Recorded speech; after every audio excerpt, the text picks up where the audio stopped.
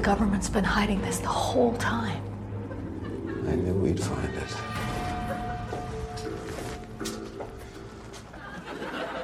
Who are you? I'm Agent Keith. I'm your new partner. They figured since you guys have been away for a while, you might need some help getting back into the swing of things. I'm sorry, but we've been doing this for a long time. Is there a payphone here?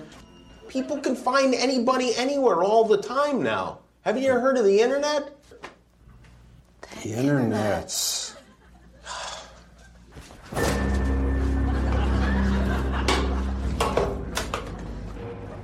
They're not going to shut us down this time. The whole world is going to know.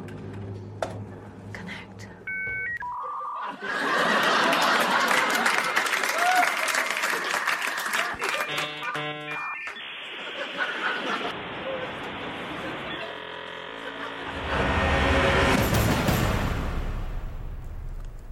From January 2016, an older Mulder and Scully step into a brave new world with little assist from Agent Keith, a.k.a. Jimmy Kimmel, in a spoof from Jimmy Kimmel Live, which aired about a week or so before the sixth-season Episode 10 X-Files series return.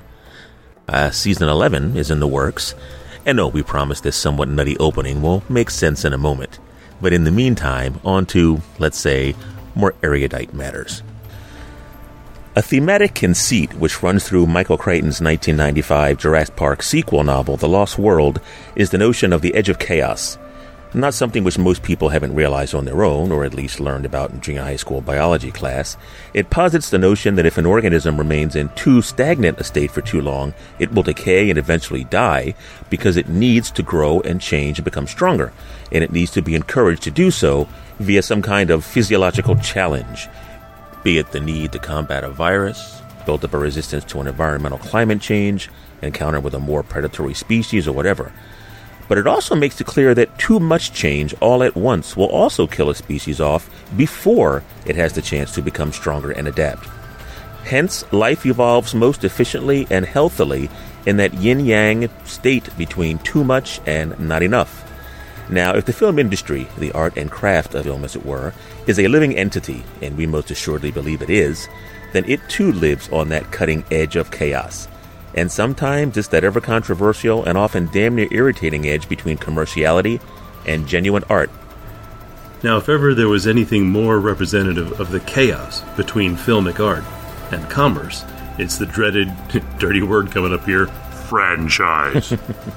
After striking cinematic gold with one title, this endless strip mining for that same vein of gold was once referred to by legendary screenwriter and novelist William Goldman as a whore's endeavor.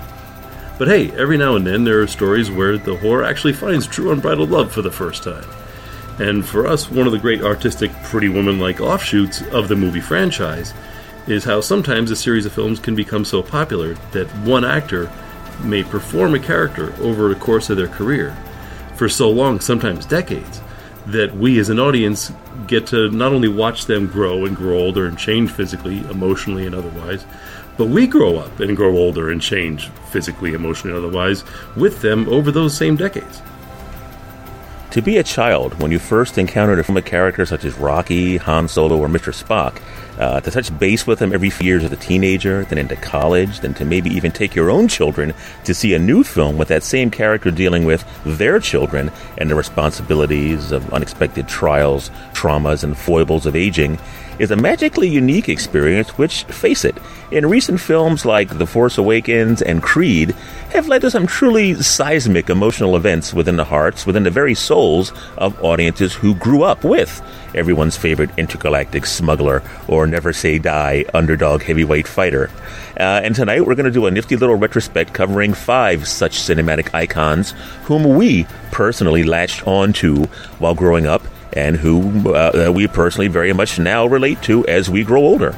Well, technically 4 characters and 1 couple who not only were born of and from the form leads to function nature of the commercial film franchise, but who also, by a combination of the actors loving those characters so much and writers and directors who also had such fondness for them, managed to supersede the often lame-assed returning to the well too many times scenario to create truly special cinematic icons whom we'll embrace forever. I'm Craig Jameson of Gull Cottage Online. And I'm Jim Delaney of TheLunchMovie.com, and welcome to an all-new installment of The Movie Sneak. The edge of chaos. Growing up and growing older with our favorite film icons. See? Told you the Mulder and Scully getting older thing would make sense.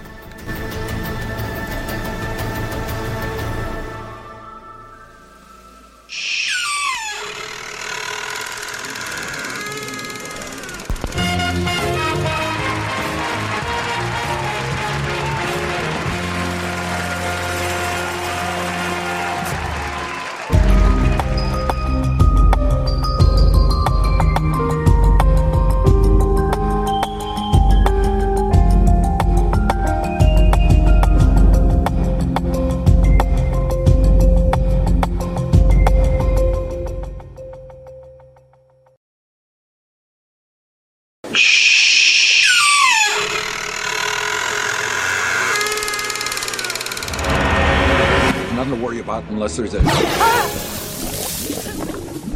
void collapse. I'll go get someone to pull you out. Mutt can be a little impetuous. That's not the worst quality in the world. Keep your arms above the surface. When the kid comes back, grab on. Indy, He's a good kid, Marion. You should get off his back about school. Mutt, Not everybody's cut out for it. his name is Henry. Henry, good name. He's your son. My son? Henry Jones III. Why the hell didn't you make him finish school?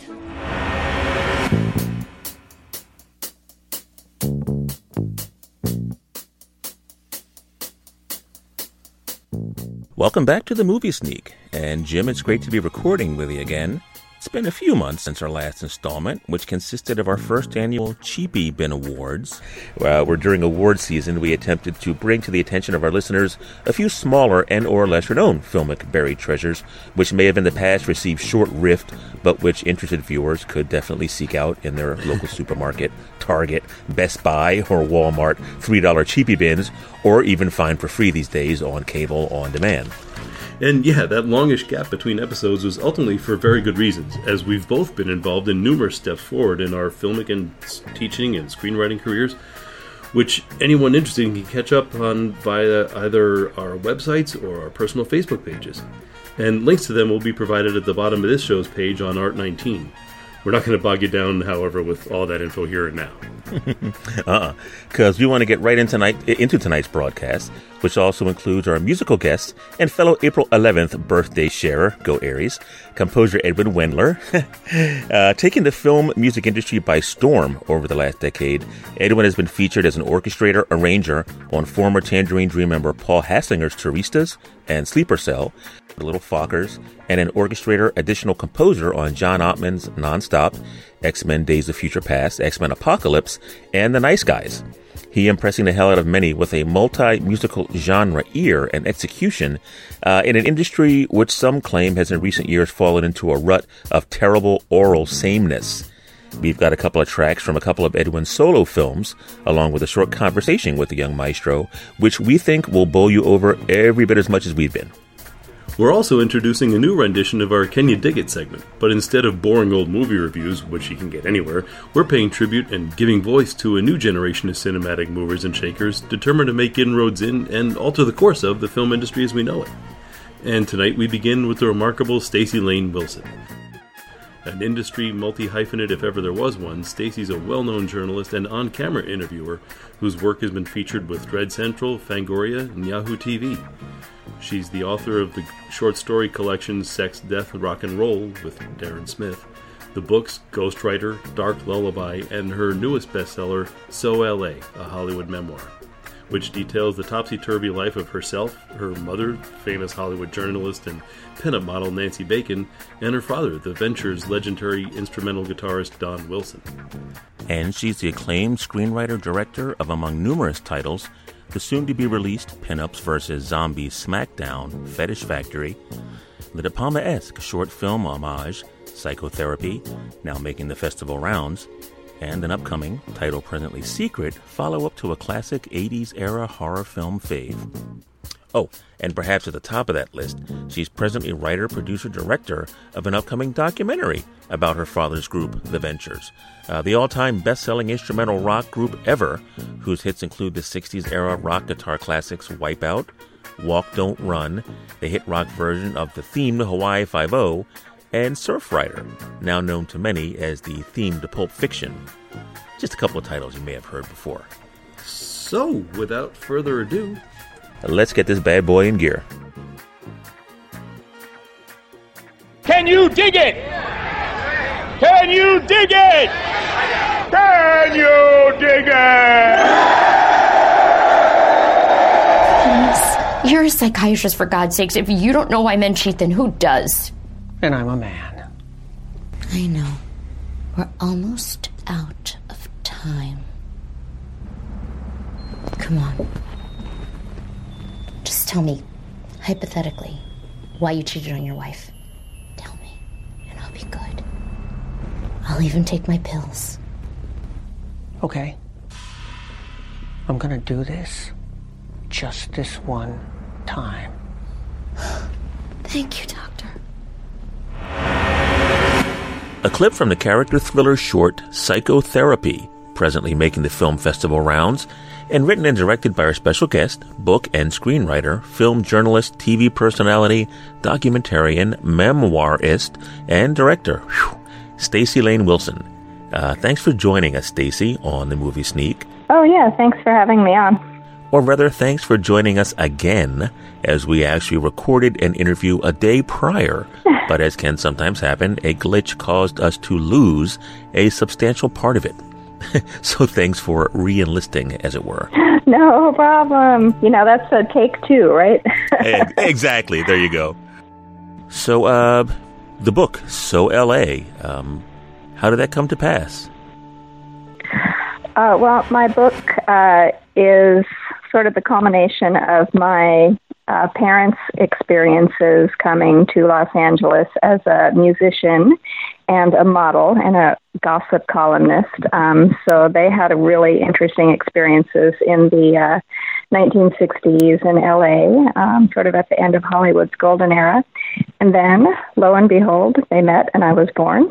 And so then I had an interesting upbringing, of course, with two parents like that, with the, you know, they're quite the characters. And then growing up in Los Angeles in the 70s and coming of age in the 80s with the hair metal bands on the Sunset Strip and whatnot. So the book is not only a memoir, but it's also a parallel history of what was going on in Los Angeles with the music and movie culture and the landmarks and the history of it in that time. Mm-hmm, mm-hmm. So what's next on the horizon? If as if life is perfectly planned, but in addition to being a writer, I'm also a filmmaker, and so my next big project is going to be a documentary about the Ventures, which is my dad's group. As I said, he is a musician, and he started the Ventures in Washington State in the late 1950s and then moved to LA in the 60s, but they had their first hit, I believe it was in 1959 with Walk, Don't Run, or it was 1960. They recorded it in 59. And they've had hits with Hawaii Five-0 and Pipeline and Wipeout and 2,000 Very cool stuff. Which was, actually played at John Belushi's funeral. He requested that be played. So that story is going to be in the movie as well. Yeah, some really interesting trivia and a lot of history also surrounding the Ventures. So I'm really excited about making the first ever documentary about them. So we have a crowdfunding site right now at Indiegogo, but also a Facebook page and stuff. So we have a lot of really great musicians and celebrities already signed on to talk about the Ventures. So that's, really huge undertaking, but I'm super excited about it. As well you should be. And I got to say that, and you've probably heard this a bazillion times, but depending on the lighting, depending on the angle, you look like alternately your mother's clone. Well, thank you. Since age. My mom was a pinup model, I certainly can't complain about take that it as a compliment. And there are times where I've actually said, my God, you look just like your dad. I mean, Right, duh, obviously genetics, but Right. it's just pretty The fascinating. mustache, yeah. Right. Hollywood. Some call it the Boulevard of Broken Dreams and Broken Hearts. Some call it home. Welcome to the Fetish Factory, where all of your fantasies come true, and so do your worst nightmares. Meet the beautiful girls, Betty, Jane, Rosie, Tristan, and Susie. And now meet the zombies. At the Fetish Factory, it's survival of the foxiest. Carrie Keegan, Chase Williamson, and Jennifer Block.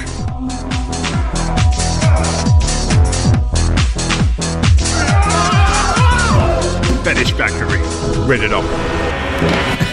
All right, now, here we go. Now, you are, in addition to being an interviewer and a columnist, journalist, novelist, biographer, you're also a screenwriter and director. And that's true. Could you give us a little heads up on what you've been involved in lately and what's coming up next?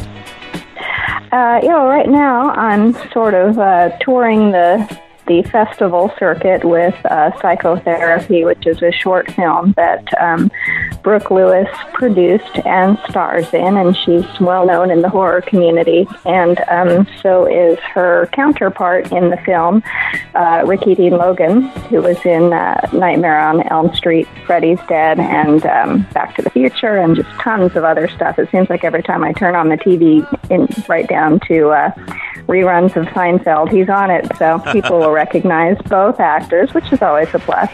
And they're both really, really good in it. And it's sort of, Brooke had asked me to write this part for her to show that she could do some dramatic acting because she's known for her comedic, side. And it's sort of our homage to Brian De Palma because we both love Brian De Palma. So I kind of wrote a short two-hander, which is like Dressed to Kill. There's a psychiatrist and an unhinged patient going head-to-head in the short. So that's what that's all about. And then my other upcoming project, which just got picked up for distribution, is the first feature that I wrote and directed, and it's called Fetish Factory, and it's produced by Blanc Bean, which is Michael Bean's production company, along with his wife, Jennifer Blanc, and she stars in the film. And it's a post-apocalyptic zom-com set in Hollywood, so it's very goofy. It's kind of a throwback to the Grindhouse days, just meant to be fun and enjoyable, quick fix entertainment. And we have a really great ensemble cast in that with beautiful burlesque dancers and bloodthirsty zombies, and you can't go wrong with all those elements, can you? Absolutely. Sweet. That's the plan. So I'm really excited about that coming out, and that should be out sometime this year. Okay, so backtracking into the book, So L.A., and connecting it to the two new films. In the book, you mention a couple of neat little pun chapter titles. They remind me of very Raymond Chandler-esque, very Ian Fleming-esque. And you also make a couple of neat pop culture references, to say fembots. I kind of wonder, do you think... I definitely think your book will appeal to a younger generation, not making us sound like Clint Eastwood, get off my lawn, older people. But do you think that younger generations will catch some of those references, some of those little sly in-jokes here and there? Well, my hope is that they would be somewhat like myself when I was the younger generation, because I was curious to learn. I always wanted to know more.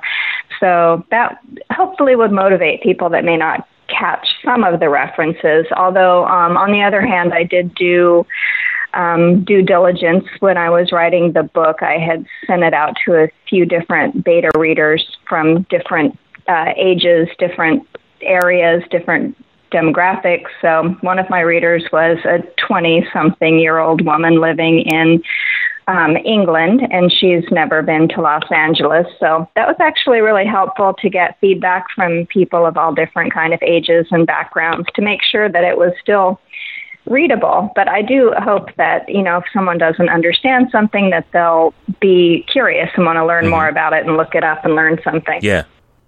I could definitely see that. Now, the second idea, dovetailing with that first idea, and it actually references your film Fetish Factory.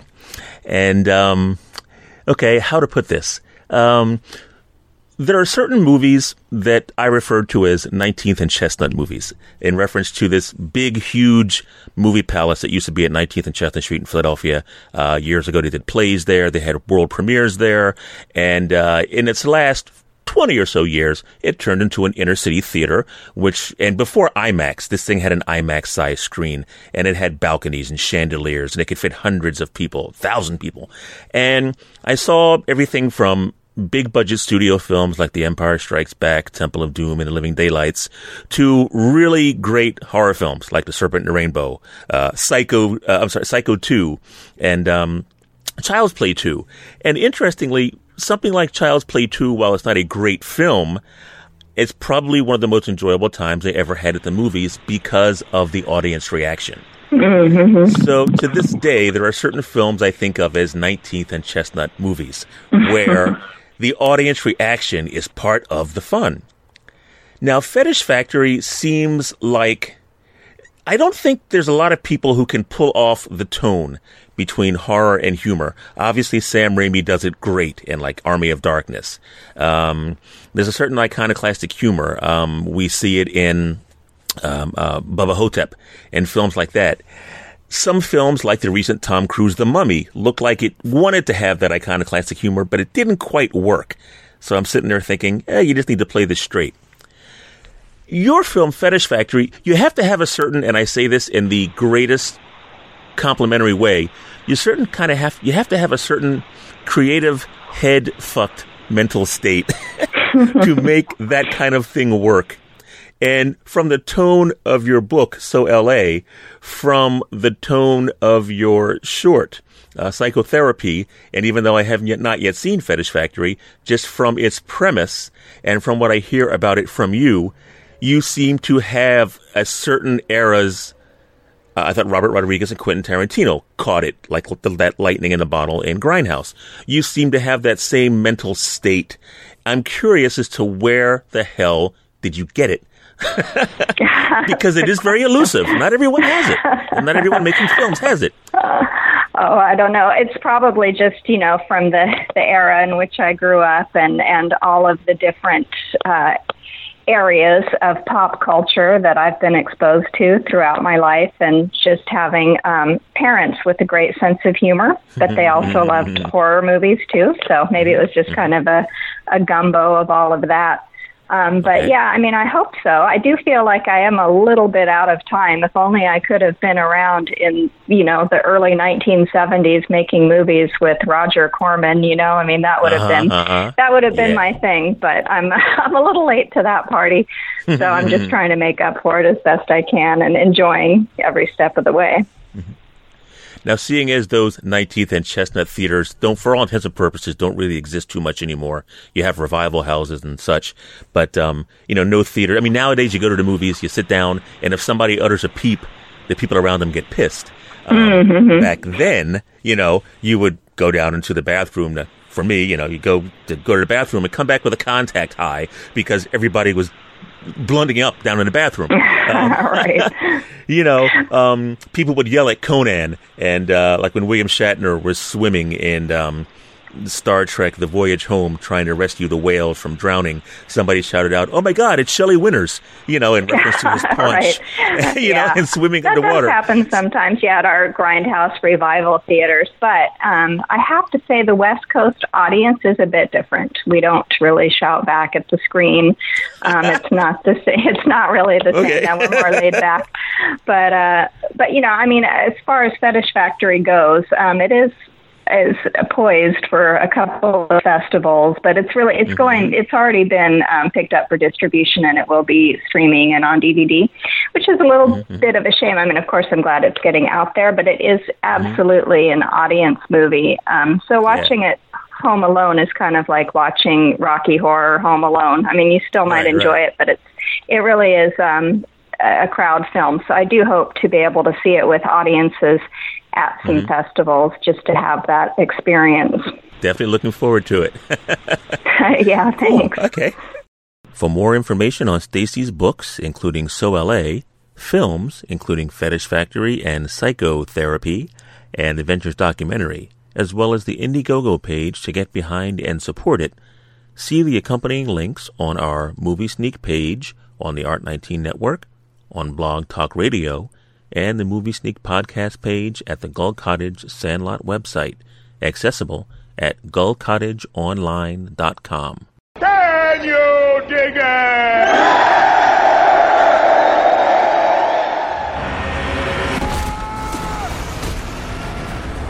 Coming up, we dive into a chat with film composer Edwin Wendler and our examination of The Edge of Chaos, growing up and growing older with our favorite film icons. Keep it tuned, as they used to say, to the Movie Sneak. We'll be right back.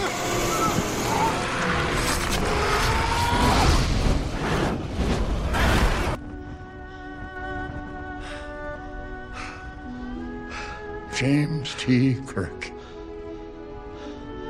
Excuse me? How did you find me? Whoa. How did you know my name? I have been and always shall be your friend. Look, I don't know you. I am Spock.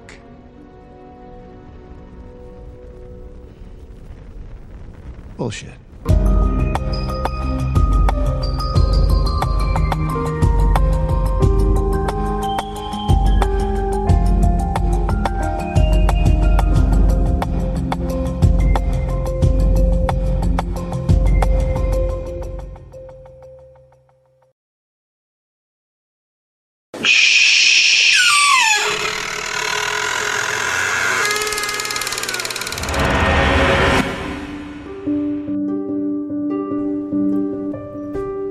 The Movie Sneak is honored to present composer Edwin Wendler with the track The Initiative from director Cassie Jay's award-winning 2012 documentary The Right to Love, An American Family.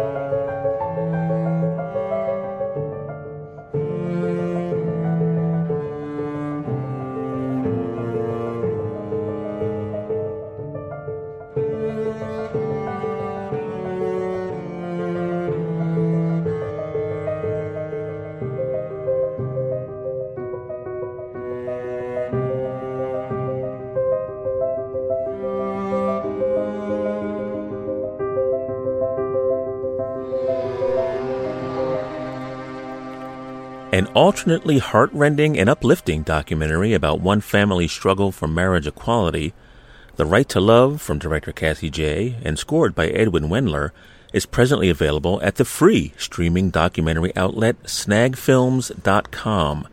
Run by the same folks who give us IndieWire, Snag Films' voluminous documentary catalog is now available on YouTube, as well as in certain markets on Hulu and other outlets.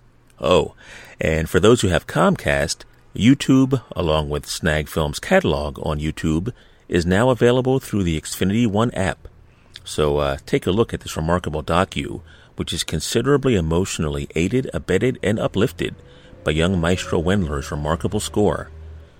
We've another sampling of Edwin's, and now for something completely different, musical talents a little later in the show, including a grand-scale Zimmer-Williams-esque piece and a more funkified 80s, 90s era rock-inspired bit.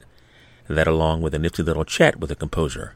All this coming up a little down the line. Not a bad bit of rescuing, huh? You know, sometimes I amaze even myself. That doesn't sound too hard. They let us go. It's the only explanation for the ease of our escape. Easy? You call that easy? They're tracking us. Not this ship, sister. At least the information in R2 is still intact. What's so important? What's he carrying? The technical readouts of that battle station.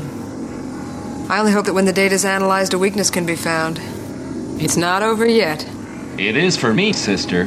Look, I ain't in this for your revolution, and I'm not in it for you, princess. I expect to be well paid. I'm in it for the money.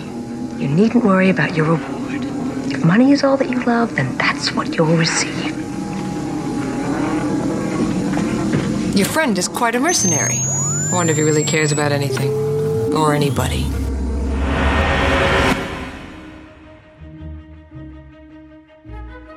For those who may be wondering, during the course of this show, like we said earlier, we're going to be doing 4 characters and 1 couple. Some people might say, with the exception of that 1 couple, or half of that couple, how come you don't have any women mentioned as people who influenced you while growing up?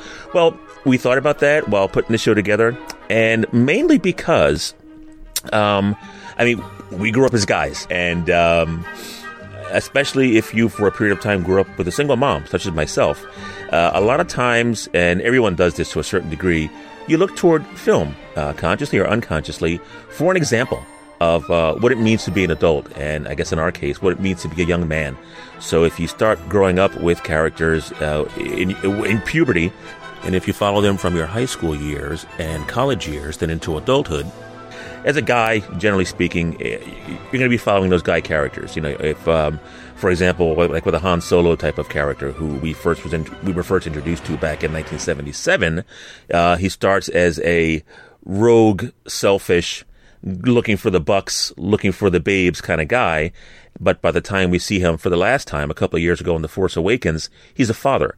So during the course of his cinematic lifespan, we've watched him open up, we've watched him learn how to be responsible, how to become a part of and take in a family, all that kind of stuff from a guy's point of view.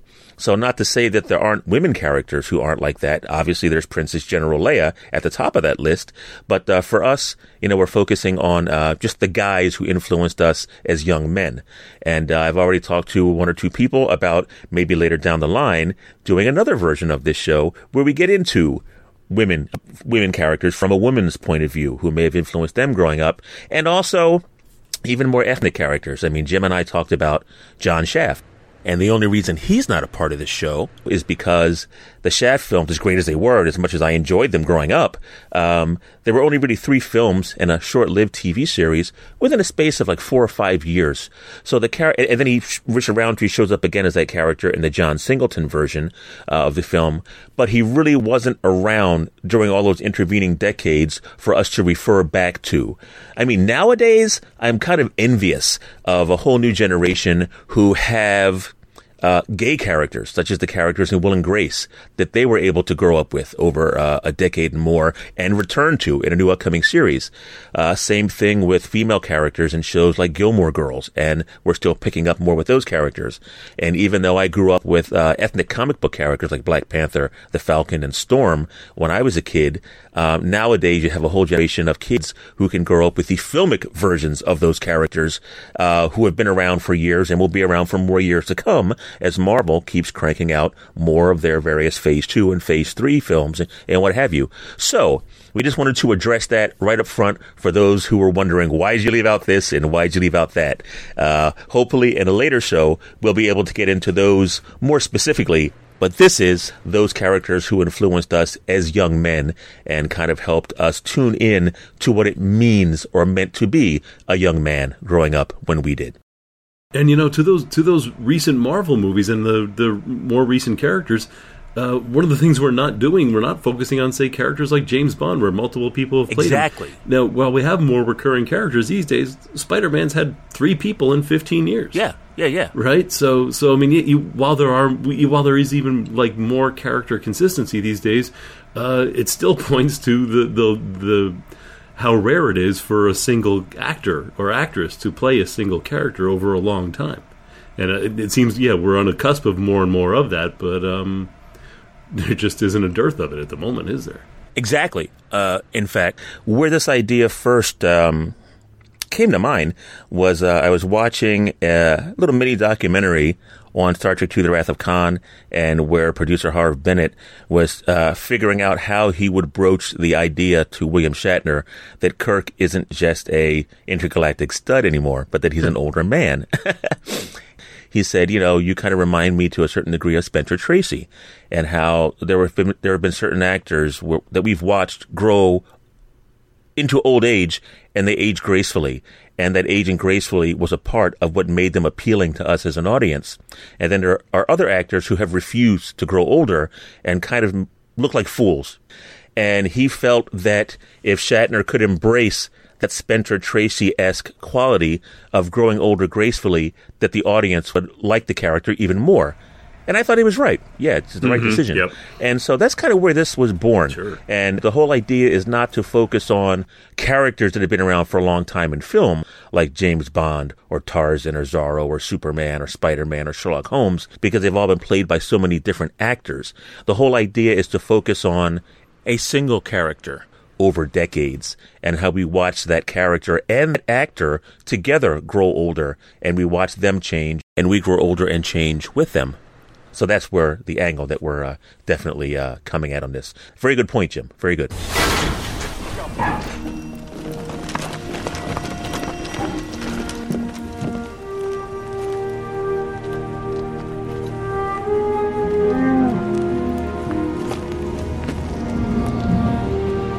Goodness!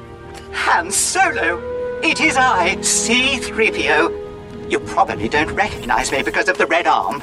Look who it is! Did you see who...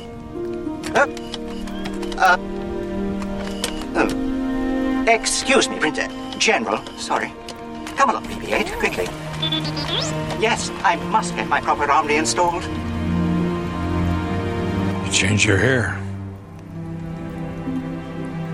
Same jacket.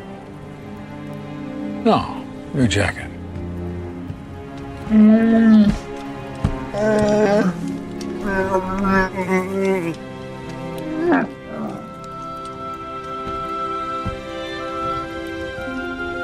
I saw him. Leia, I saw her son. He was here. You know what? The first time I saw Han Solo, and I don't mean just the first scene, practically the whole first time I saw Star Wars, I didn't like him that much. I thought he was a show-off. I thought he was a blowhard. I tolerated him because of Chewie. I really loved it. I was 7 years old, and here's a dog with a gun. Right? Chewbacca was the coolest thing I'd ever seen, and Han Solo was just this guy that speaks for him, since Chewie doesn't speak in a language we can understand. So yeah, Han grew on me. Which is totally opposite from my first reaction to Indiana Jones. But yeah, overall he didn't really grab me. Versus Indiana Jones, the very first time we see him, I felt like I was 11, and I felt like this is the hero I've been waiting for my entire life. I'd seen the movies my dad grew up on, or as many of them as he could have shown us, on the way we would just watch old movies on UHF channels in the 70s, right? But the first time somebody tries to put a bullet in his back, and he hears the gun, and he steps out of the shadows, and we see his eyes for the first time, I just felt like this guy is in control of everything, and no one's ever seen him yet, so we don't know what's going to happen next. It's not like Zorro or every Humphrey Bogart movie my dad wanted to show me. Like, there's no... It's a blank check. He can do whatever he wants with it, but he's in control of stuff. Versus Han Solo, I was like, this guy doesn't care about anything until, the end of the movie, then I love him, sure. But, I mean, my initial gut reaction to Han Solo was negative, and my initial gut reaction to Indiana Jones was immensely positive. Okay. And as the years went on, and you got older, and those characters got older, right. What was the turn of events in their character that maybe caught you off guard and then kind of influence your view of the character today? Funny thing, for both, it was in the second movie. For me, the big surprise, I didn't expect Han to... I mean, I knew Han was going to be flirty with Leia, but I didn't expect him to actually kind of pretty much basically fall in love with her. It wasn't just that first kiss, it was also... I mean, you and I have talked about this, I think, on other shows. The first time Han gets encased in carbonite, spoiler. Yeah, really. I mean, at 11 years old, or 10 years old I was, even when he bet then, we thought he was dead. He sure as hell looked dead. I mean, or if not dead, he looked in immense pain, which I'd never really seen that in a hero before. And aside from that, like, I could feel my voice choking up, rethinking this from 40 years later. The way he handles, the way Han, not Harrison, the way Han Solo handles that moment, calming Chewie down, telling him to take care of Leia, right? And then the last thing that he and Leia say to each other right before he goes in, which is for me, one of the greatest, probably the greatest moment in the whole damn series. And it was, right? That to me just spun Han Solo in a whole new direction, and basically the direction that pretty much built the expanded universe for him, right? Like the whole characterization of him in the expanded universe, for anybody who follows that, seemed more based on who the man he becomes in that moment and everything after than on our impression of him from the first film. And Indy, contrarily, well, not contrarily, yeah, well, it was a moment in Temple of Doom when he's fighting with Mola Ram on the ladder in the end, on the rope ladder, and they're punching each other back and forth, and he tells Mola Ram, "You offend Shiva." That line just stuck in me. I was like, wait a minute. He doesn't believe in this faith. But as an archaeologist, he respects this faith enough to understand its power, and he's telling this villain, hey, you're a goddamn blasphemer. Like, I don't have to believe in your faith. You're supposed to believe in this faith, and you're a liar, and I'm going to kill you for it, right? And that realization took me back to Raiders and realized he doesn't really call himself a particular Christian either, and we get to see that the way he and his dad handle each other in the third movie. And that realization, you offend Shiva, made me realize part of the thing I love about Indiana Jones is he's basically an agnostic who keeps being confronted by proof of faith. And as somebody who struggled with agnosticism myself, pretty much reconciled to, that made Indy that much more important to me, that, like, here's a guy who wants to believe and who's sort of fascinated in believing, can't quite make the leap of faith, but yet keeps being confronted by this supernatural stuff. This may be real. Remember the last time we had a quiet drink? Huh? I had a milkshake. Yeah. What did we talk about? We didn't talk. We never talked. Do I detect a rebuke? A regret. It was just the two of us, Dad. It was a lonely way to grow up. For you, too. If you'd been an ordinary, average father like the other guys' dads, you'd have understood that. Actually, I was a wonderful father. When? Did I ever tell you to eat up, go to bed, wash your ears, do your homework? No, I respected your privacy, and I taught you self-reliance. What you taught me was that I was less important to you than people who'd been dead for 500 years in another country. And I learned it so well that we've hardly spoken for 20 years. You left just when you were becoming interesting. Did you feel like did you see a parody between Indy and Han, or did you see him just sort of differently the way I did? Well, for me, my very first reaction for both characters, and this is simply because I'm a few years older than you are.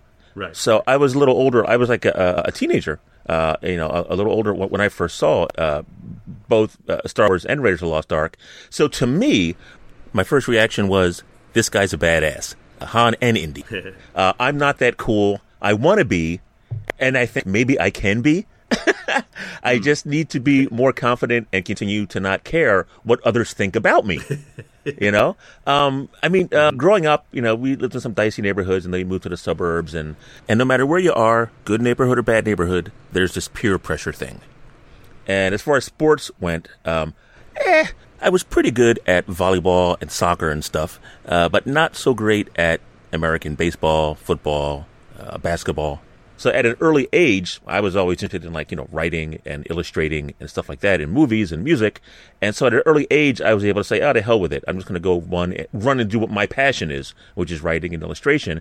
And of course, some people would assume this was the, forgive my language here, but this was what they said back in the day, very faggoty, Absolutely, I remember that. Yeah, sure. and I had to stand up and prove, no, this isn't so. And just by sticking with what I dug, and part of the reason I dug it is because when I saw characters like Han Solo in Indiana Jones, and as a kid, I always wanted to be an archaeologist growing up, and a stuntman. So, geez, see Indiana Jones is kind of putting the two together. Sure. And seeing those two characters kind of legitimized what I always enjoyed and almost kind of envisioning yourself as being when I got older. So just seeing that kind of character on screen made me say to myself, hey, I'm not crazy. I want to be like that. I think I can, and obviously I'm not a Han Solo or Indiana Jones, but just the idea of being interested in something and being really good at it, so that, for me, was like I said, those characters kind of legitimized it for me. Now, as far as the surprising turn that the characters would take, there's a guy named Douglas Brody. He's written a number of books about movies, about 40 of them. And he wrote this book around the time of the release of Schindler's List called The Films of Steven Spielberg. And he gets into how, of course, Spielberg's parents separated when he was younger, how he was raised by a single mom for a certain period of time. And he goes into, which I love, and I think this is probably the most telling aspect of Spielberg's career, how probably his most maligned film of all, no, not 1941, but Hook, is probably the most important film of his career. As far as his maturing, as far as his growing as a director, what I like to refer to as his fulcrum shift film. And we talked about this before. It was right around the time that Spielberg himself started having kids. He had been married to Amy Irving, they had divorced, he remarried, Kate Capshaw, they had a few more kids, adopted a bunch of kids, and in essence, he was the Pan character, the adult who in a certain degree had to grow up now, but still try to maintain the kid part.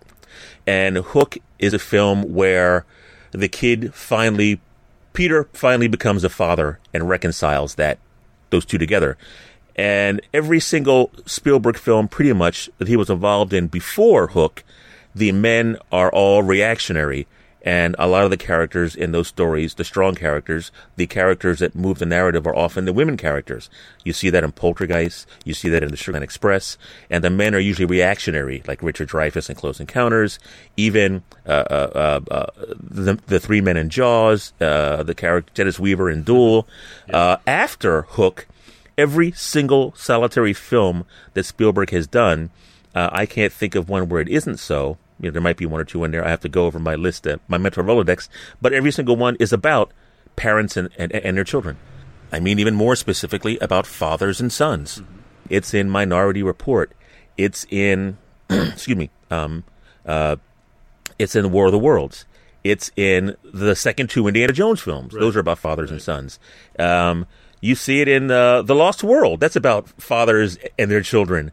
Even something like Catch Me If You Can is about an actual father and son, Christopher Walken and Leonardo DiCaprio, and then the surrogate father-son relationship between Tom Hanks and Leonardo DiCaprio. Even in a movie like Amistad, it's the men who seize the ship and set the course of the narrative of the story because they feel as though their ancestors are watching them and they have to rise up and take responsibility for the future of their children.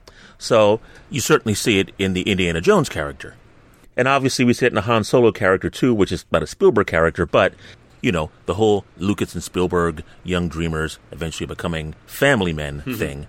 So for me, the surprising turn is when both Han and Indy kind of become fathers. and they kind of become selfless, or more selfless, we'll say, and where we get to the point, and another spoiler coming here. I mean, if you haven't seen The Force Awakens by now, to hell with you. It's been around for a few years. But where we get to the point where Han Solo is actually willing to sacrifice his life in the hope that it can help bring his son back from the dark side, help redeem the soul of his son. Yes. We have Indy and the relationship with his father in the third film, and then Indy in a relationship with his son in the fourth film. So for me, that was a surprising turn. And I don't have any children of my own. I have nephews, so to a certain degree, I get to experience this. But I know people, friends who they went and saw the original Star Wars films with their dad, and now they're taking their sons to go see The Force Awakens. Took their sons to see The Force Awakens. And to me, that's just a remarkable thing that is incredibly unique in film history. The girl said you wanted to talk about something? Yeah, I want to talk to you about training me. Training? I don't do that stuff no more. Sorry about that. Listen, it's getting kind of late, kid, so I'm going to close up. How good was he? Apollo? Yeah, he's great. He's a perfect fighter. Ain't nobody ever better. So how'd you beat him? Time beat him. Time, takes everybody out. It's undefeated. Anyway, I got to lock up. So when Mickey died, he came and talked to you, right? Taught you how to quitting, took you to L.A., trained you, brought you back. How do you know all this? How do you think?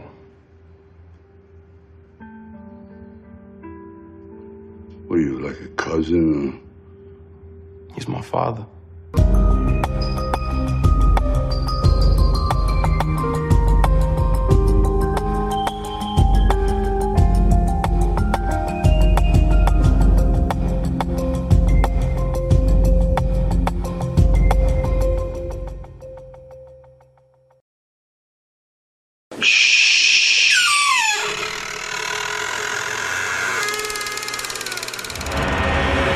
I can't see nothing. Gotta open my eye. Come here, miss. You don't want to do it. Oh, cut me.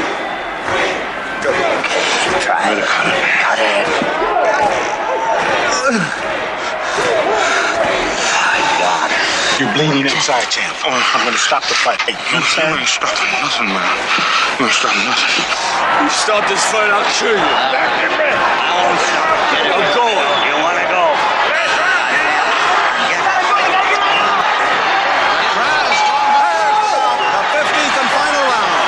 They look like they've been in a war, these two. Well, for another guy we were both raised on, and even before Han Solo, I'm more interested in hearing what you have to say than anything I have to say, since you're from his hometown, or he's from your hometown. Philadelphia's own Craig Jameson, tell me about Philadelphia's own Rocky Balboa. My first reaction is a very strong reaction, like most of the city. Born and raised in Philly, while I certainly know the difference between Sylvester Stallone and Rocky Balboa, the fact is it's near impossible to separate the two for two reasons. One, the character was so autobiographical for Stallone at the time, and he has an important part here, very much remains so. And B, he's very autobiographical to the city of Philadelphia, which obviously is my blood and sand, and therefore my own soul, too. I mean, at the time he wrote Rocky, Sylvester Stallone was pretty much just known, if known at all, for pulling down small roles, mostly thuggish roles, in movies like Farewell My Lovely, The Lords of Flatbush, even a small walk-on part, for all intents and purposes, as the guy that Jack Lemmon thought lifted his wallet on the street in The Prisoner of Second Avenue. Then he chased him down and tackled Stallone. But his career was going nowhere and going there pretty fast until he wrote Rocky. And he insisted on not just selling it, but starring in it. And it became a Cinderella story for him, also for producers Robert Chardoff and Irwin Winkler, who went from like midline movies like The Gang That Couldn't Shoot Straight and The Mechanic. And after Rocky, they went on to produce some, more prestigious movies like New York, New York, The Right Stuff, and Round Midnight. It made a star out of Bill Conti. And it made a star out of the city of Philadelphia, which at the time a year prior to Rocky, had undergone a sort of a cosmetic facelift for the 1976 bicentennial celebration. But at the time, for all intents and purposes, Philly was still the gruffier, less sophisticated younger brother of like New York and Washington, D.C. It was kind of like the mentally challenged Eric Roberts to Mickey Rourke in The Popegraners Village. And that's how most people saw Philly as compared to like New York or Boston or D.C. or other cities nearby. But the Rocky films instilled a little geographic pride. As a result, it encouraged a lot of sports fans and sports teams. I mean, in 81, the Sixers, the Phillies, the Flyers, and the Eagles all went to their respective championships, and the Phillies won. Tourism started coming into the city. City government started to see a slow and steady rise in tourism, and more revitalization took place. A lot of it an extension of the vision of a guy named Edmund Bacon, who was the father of Kevin Bacon, who's also from Philly. Edmund Bacon was an architect and city planner. A lot of people call him the father of modern Philadelphia. He was a city planner for like 2 decades, and he had a lot of ideas about how to revitalize and modernize the city. And after Rocky and after these championship games, a lot of that revitalization started to take place, where a lot of those dockside areas became shopping centers. So to this day, everybody kind of remembers that. To this day, Philly has become a film hub. And while we've had movies here with Harrison Ford and Colin Farrell and Bruce Willis and whatever, whenever those movies are filming, people are like, what the fuck? I can't get to work. This damn traffic is in my way. Whenever there's a Rocky movie filming in town, the reaction is usually, hey, where's Sly? Let me see him, you know? So there's a big thing. Now, on a more personal level, as far as that surprising turn within the character, which still affects me to this day, I guess it's surprising and not surprising, because if you have any kind of character, kind of like Harvey Dent says in The Dark Knight, you either die as a hero or live long enough to see yourself become a villain. The Rocky character, and I always thought this was kind of brave, and I guess to a certain degree surprising on Stallone's part, the character in a way has remained autobiographical for him through the years. When you get to Rocky 3 and the beginning of Rocky 4, it's kind of the Stallone who has, to a certain degree, let fame go to his head. And it was, around this time you had movies like Stop or My Mom Will Shoot, and a lot of fans felt that he maybe sold out for the dough and maybe forgot where he came from. And he himself needed to regain that eye of the tiger, and that he needed to be beat down a little bit. But like the character Rocky himself, it's not how much you can get hit, it's how much you can take and still get up again. And then he kind of bounced back with a second career where a lot of people were surprised at how big a hit the Expendable films were. And then, of course, Creed comes along, and now he's sort of the elder statesman. And in the same way, he's kind of an elder statesman to a new generation of filmmakers, like Ryan Coogler, who directed Creed. So it'll be nice to see where the character goes from here in the next Creed film, as he's sort of become a surrogate father now to the Adonis Creed character. But, in the same way, I love how he never shied away from letting that character be his sort of alter ego, even the darker side of that alter ego. Then along comes this young guy out of Oakland. I'm going, what? Ryan Coogler. The father's a very soulful, powerful man, and now he's being reduced to a shell of his former self. But oddly, he watches Rocky again and again and again. And his son, who loves his father, sitting right beside him, and he's watching his father disintegrate before his very eyes. The traumatic impact was so imprinted on this young man that he never got over it. So he comes to me, he goes, hey, look at this great idea. We're going to, revive Rocky. I go, how? And when he told me the story, I said, this is insane, wrong. You're a young kid. You haven't done anything yet, but I appreciate the thought. He goes, okay, see you around. And he goes out and he does a masterpiece, Fruitvale Station, wins the Cannes Film Festival. Every studio wants him. What's he want to do? Creed. I went, now either this guy here is just trying my patience, or he's reminds me of a guy I used to know. Is shit for real? Doesn't matter. What you should be thinking about is that fight coming up. That's the only thing that should be on your mind, nothing else. What you mean don't think about this? When you starting treatment? I'm not doing no chemotherapy. No. If you don't jump on this quick, you're going to end up dying. I know. And you're all right with that? I am. Man, you sound crazy, man. Give me the keys. I'll take you to the hospital right now. I'm not crazy at all. If I could take everything that was good and put it into a bowl or something and say, hey, here, I'd like to buy one more day with my wife, I'd do it. I would die a happy man. Right then. Not gonna happen. Whew. So, everything I got is moved on. And I'm here. But, you know what? It's okay. Because I said to myself, if I break, if I'm hurt, whatever, I ain't gonna fix it. Why bother? And I'm just some bum that's living in your crib, just nothing. You're a good kid, a good fighter. But you got your whole future ahead of you. Mine? Back there, like all them guys on that wall. In the back, in the past. We're going nowhere. I am to you just an old trainer. That's what brought us together, you know? We're not a real family. That was just in our heads, kid. Oh, man, that scene always gets you seriously misty, doesn't it? It sounds like your voice is about to start shaking like with me and Han. Cool, okay. So how about you? From a few hundred miles to the north in Boston. Well, when I first saw it was in a theater in Edwardsville, Illinois called the Wildey, which is one of these little brick small town. It was a big, beautiful palace for a small Midwestern town. It was the kind of place that probably would have been, the premier place in the 30s and the 40s. Right. And in the 70s, it was still in good shape, but it was a little getting a little run down. And when the movie literally first opens on the club that Rocky's fighting in, it felt a little bit like the Wildey. It felt a little bit like these two should be the same place. Okay. And my immediate gut reaction to Rocky was to feel bad for him. Because, even at 6 years old, I could see that this man's pants barely fit him. And someone, an opponent throws an unfair punch at him, but he has the dignity to recognize, hey, wait a minute, there are rules to this, and he just pummels the guy, right? I liked it. I like that I felt bad for him, but he's also not going to take crap, right? The whole reason I even saw Rocky as a little kid, at 6, it's not necessarily, at least back then, the kind of movie parents take kids to, but around the same time, Muhammad Ali did a movie called The Greatest, where he plays himself, right? Uh-huh. And Ali was one of my big heroes at the time, and I really wanted, my brother was somewhat interested, I was especially I have to see that movie.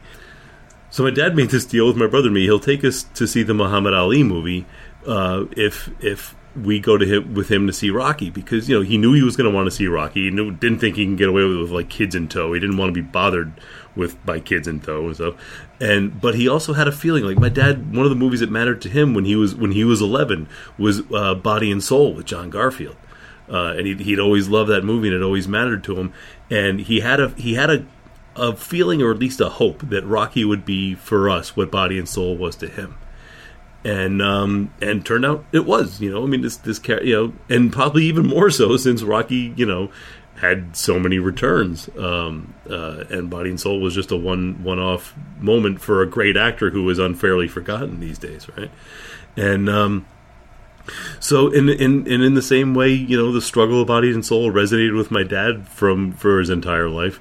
Rocky, the first time we see him there in those unfitting pants, and just seeing this semi-educated guy just kind of being pushed around by everybody around him. I always felt bad for him, but I always felt good for him because he just refused to be anybody's punk, right? He would take a certain amount of pushing around. He would take a certain amount of kidding.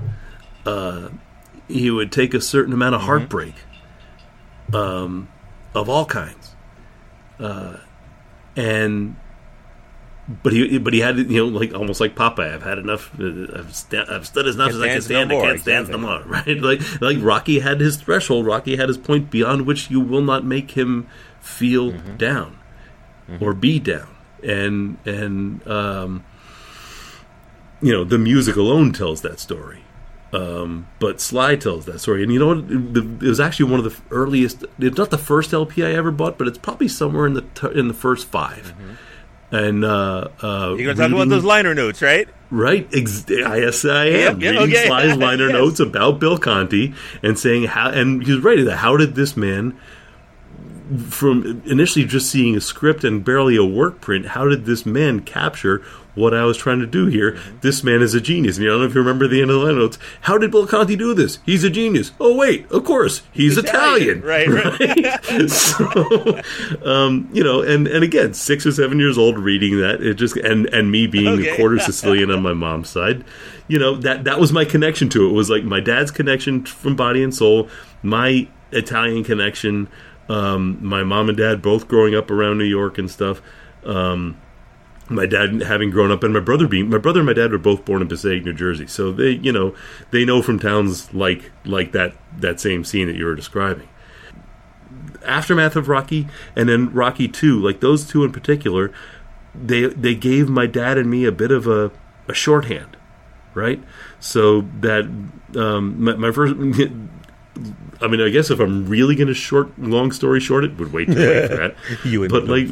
My first impression of Rocky was a summation of stories my dad was trying to tell me but couldn't, for any number of reasons. So, at an age where I was too young to recognize that, and spent growing up with Rocky recognizing that.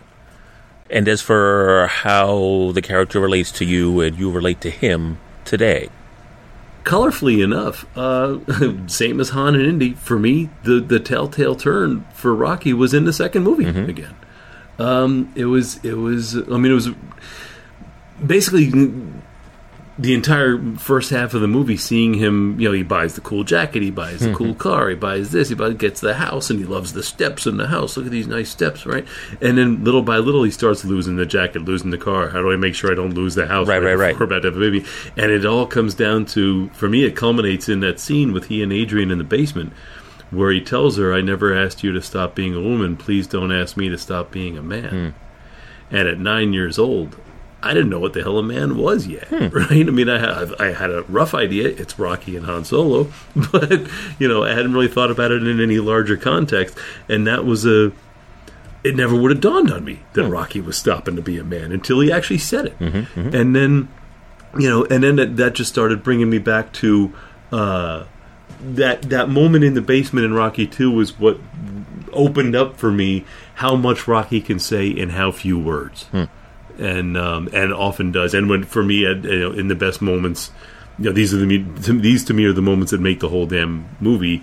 Except for 4, where he never really. You and I've already argued about this. right. There's just those moments aren't there. But we're since we're talking about first impression and the moment that turned, 1 and 2 again, and that's really and I mean, I was first becoming interested in girls. In my 4th, 3rd, and 5th grade classes, right around the time that second movie came along. And to see a guy as tough as him showing some vulnerability, it was like kind of in an age where Burt Reynolds was typifying. Right. It showed me that, and it's not even just, I'm a weepy emo man. Weep for me because I'm all weepy too. Sorry,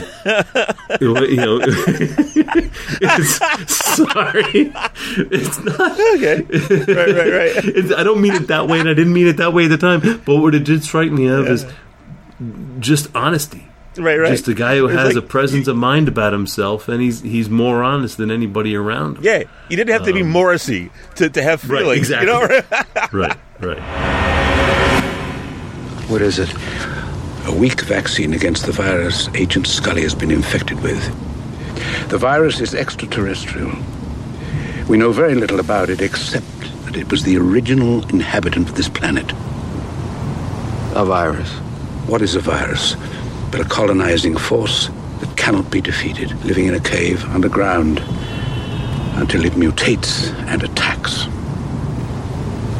This is what you've been conspiring to conceal? A disease? No, for God's sake, you've got it all backwards. AIDS, the Ebola virus, on an evolutionary scale, they are newborns. This virus walked the planet long before the dinosaurs. What do you mean, walked? Your aliens, Agent Mulder, your little green men, arrived here millions of years ago. Those that didn't leave have been lying dormant underground since the last ice age in the form of an evolved pathogen, waiting to be reconstituted by the alien race when it comes to colonize the planet.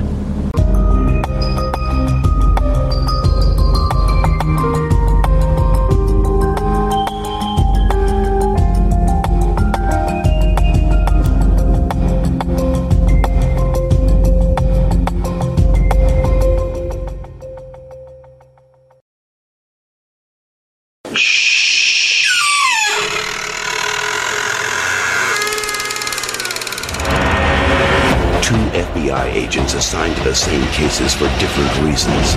No explainable cause of death. Do you have a theory? You believe in the existence of extraterrestrials. One a skeptic, one a believer. Both trying to answer questions that were never meant to be uncovered. I think those kids have been abducted. By who? By what? Seal this up. Nobody sees or touches this. Distinguishing features indicate subject is not human. You've got to trust me. I gotta know what they're protecting. Hold it right there. Between reality and fantasy. You've got to protect me. Terror and reason. Mulder, what are they? Trust and betrayal. The X-rays and pictures! Lie the chilling secrets. Mulder, is that you? Mulder? Of the X-Files. Agent Mulder, what are his thoughts? Agent Mulder believes we are not alone. X-Files, a new dramatic series premiering Friday, September 10th on Fox. The couple that we mentioned earlier. The couple. That would be Fox Mulder and Dana Scully from the X-Files. In fact, this week, I believe the 10th is the September 10th is when the very first X-Files pilot episode debuted in 1993, I believe it was. So kind of while we're recording this, it's a couple of days before the X-Files anniversary, so I guess that's somewhat appropriate. And since then, the show was on for 9 seasons. There was the first film, Fight the Future, which came out between season 5 and 6. And that was 98? And then the second film, I Want to Believe, came out in 2008. And then just last year, we had the limited Fox miniseries. And I hear we're getting another, limited miniseries sometime next year, too. So these are 2 characters that we've grown up with, too, as well. So same thing for you. Your first impression with the X-Files characters, with Duchovny, Anderson, Mulder, Scully. Same as Han Solo. The first time I watched the show from the beginning, not rapidly as much as some of my bigger sci-fi friends did. My initial reaction to them was that this is just like every other. Basically, it's moonlighting and Remington Steele without a sense of humor. Interesting, you say that. Okay. It actually kind of bugged me at first that it was almost trying cynically to be too cool, and. I watched it because it was nerdy and there wasn't an awful lot else nerdy on at the time. But it really did take until pretty far into that first season for me to really go, okay, you know what, now I see what they're doing now, and I'm hooked and I'm in for it. And I'll stick along with it. But my immediate reaction was these guys just seemed like almost cookie cutter cool characters. And I think it's kind of my guess at the time and remains that it's kind of a credit to the actors. No disrespect to Chris Carter, but I think these. I remember interviews with them even at the time that Gillian Anderson and David Duchovny just actually liked being around each other, and I think they bought more to these characters than was on the page, and that was my initial reaction around the second season where I started liking it. And then when I went back and started rewatching, okay, you know what, it was on the page, but just in ways that I didn't receive the first time around. So I think it was just it took me a bit to realize that it was there in the writing, but I realized pretty early on that it was there in the performing, right? That they worked well together, and that it was one of those lucky casting things. And I bet if they had cast differently, the show might have not lasted that long. I think they just hit a perfect storm of 2 people who just really sync well together. And as far as the moment that really turned that for me was there was a couple episode arc, 2 episodes, Dwayne Barry and Ascension. Do you remember these? No, because I was never as into the X-Files as most people, so I can't name the episodes by name like most can, but you'll understand when I explain my view. Sorry. Well, Dwayne Barry, one of the things that hooked me in here, and Dwayne Barry was one of the early episodes where they had a really cool supporting character, like an actor who, like, I like that. It was Steve Carell's. Oh, neat. Okay. Right, played Dwayne Barry. I was like, wait a minute, now we're going really nerd cool. Okay. Right, and then later on they would have Brad Dourif and like a lot of other really cool like actors that only nerds from know. Genre film. Yeah. Yes, and they kept doing that. But Dwayne Barry was the first time that they really did that. And Dwayne Barry, the character Steve Raisback plays Dwayne Barry, and Dwayne Barry kidnaps Scully. Mm-hmm. And it's not your standard woman in jeopardy plot line, but it also became the first of many times that they just keep saving each other one after the other. And it wasn't always, and that's the other thing I liked about it, was that this was, I think, the first show where regularly it was an even money bet who rescues who, and it's not always the guy rescuing the girl, and occasionally she gets hit to rescue him too. And sometimes they would rescue each other within the same episode several times. So, but that episode scared the crap out of me. And it was a 2 episode that really roped me in. And it wasn't the first episode with the cigarette smoking man, but it was early. It was one of his first 3 or 4 appearances. And that was the first time that I recognized, okay, we have a good constant villain here, and it's somebody who they should be able to trust. So it was one that now they're this united front against this guy, and 2, just their rescuing sequences were a little more harrowing than I'm used to out of, say, Remington Steele and Moonlighting. And that to me is when the show kind of really grew up. It's insidious, Scully. Award for pregnant woman paid for by Augustus Goldman, the founder of a company with deep ties to the Department of Defense. This could be another phase of the project. There are experiments in eugenics. Those women in there will be incubators. Mulder, I'm not a fragile little girl. Scully. This is what you suspected all along, but were afraid to articulate. Is this what you believe happened to me 15 years ago? When I got pregnant, when I had my baby? Was I just an incubator? You're never just anything to me, Scully. Do you ever think about William? Yes. Of course I do, but I feel like I've had to put that behind me. He'd be 15 years old now. And I've missed every single year of his life. Sometimes I hate myself that I didn't have the courage to stand by him. You did what you did to keep him safe. His adoption is secret, his location is unknown because you had to protect him. Do you believe he was an experiment? I don't know. What if he's out there somewhere? Like one of those kids on Sanjay's wall, fighting for his life. All we can do, Scully, is pull the thread, see what it unravels. Now, interesting that you should mention how it took you a while to lock onto X-Files, as you were not as huge a fan, because neither was I.